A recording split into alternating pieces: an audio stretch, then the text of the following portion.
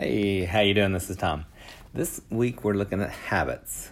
One of the books that has influenced me, the author has influenced me, is James Clear. He just recently wrote the book, but I've been following him a long time. His stuff is just, it's very, very well done. I'm going to be looking at a book today. This is, it's called The Habit Blueprint, and if you've not heard of it, it's by Patrick Edblad. He's an author. He's actually a mental trainer and a life coach from Sweden.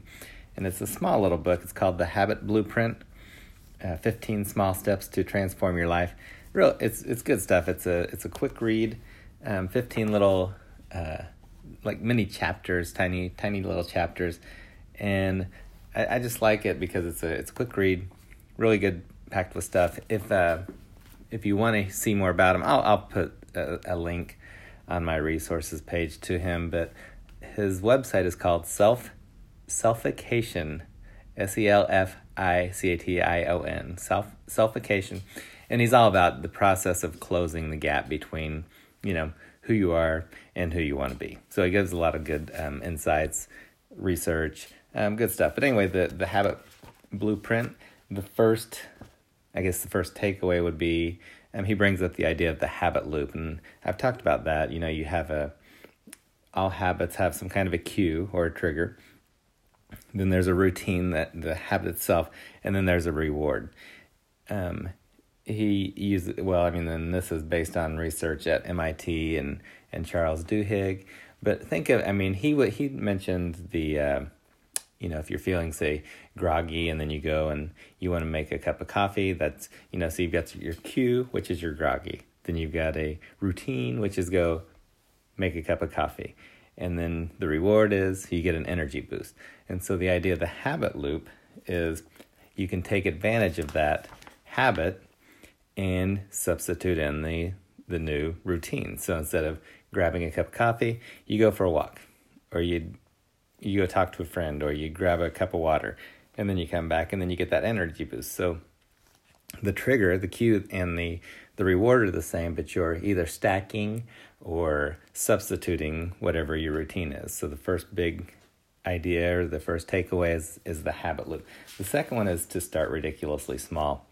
And a lot of people, the habit people, talk about starting small, and it's really easy to want to just jump in and do longer workouts or more complex. If you want to read a book, you sit down and you try to read for an hour. So we tend to get too big on what we want to do. So in order to develop the habits, we need to start a little bit smaller. So don't try to do too much. Try to be consistent. So starting ridiculously small.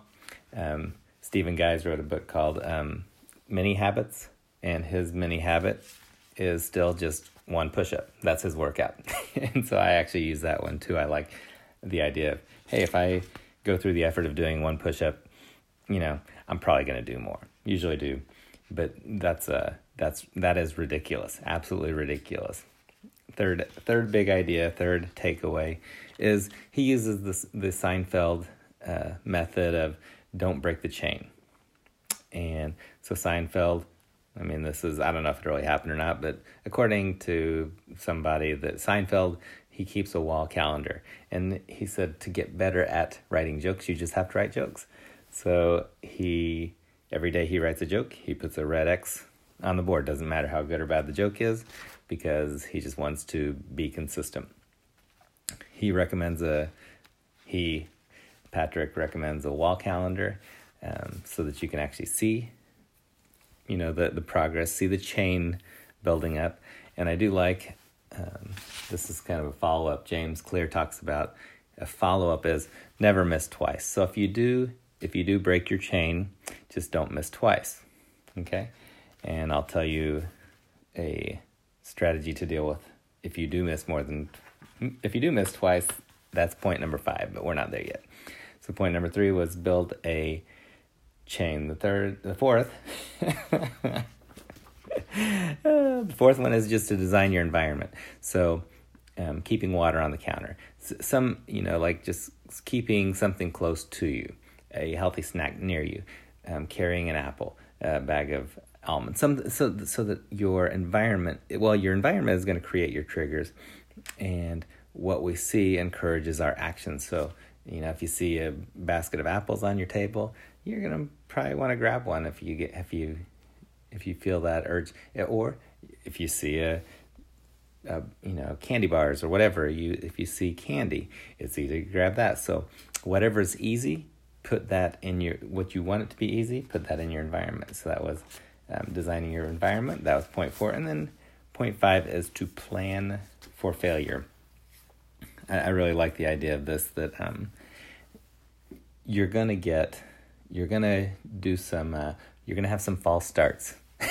Like that last sentence. I started it like 12 times. No, you're going to have some false starts on trying new ideas, experimenting with new habits you want to start. And instead of thinking, well, I failed, you can think, well, not yet. I'm not there yet. So celebrate what went well, forgive yourself, and then go back to point 2. Start again, but start even more ridiculously small, because a lot of times these failures we're just trying to do too much. So Patrick Edblad, The Habit Blueprint, it's good stuff. A lot of good lessons and thoughts. You'll want to check that out. And I'm going to put more information on my website resource page that you can access. But right now, that's all I've got for today. Remember, you are awesome, so make today awesome. And if you're going to live a compelling life, you need some kind of an intentional plan. So to make that plan happen, you need to, name of the website, have an optimal day.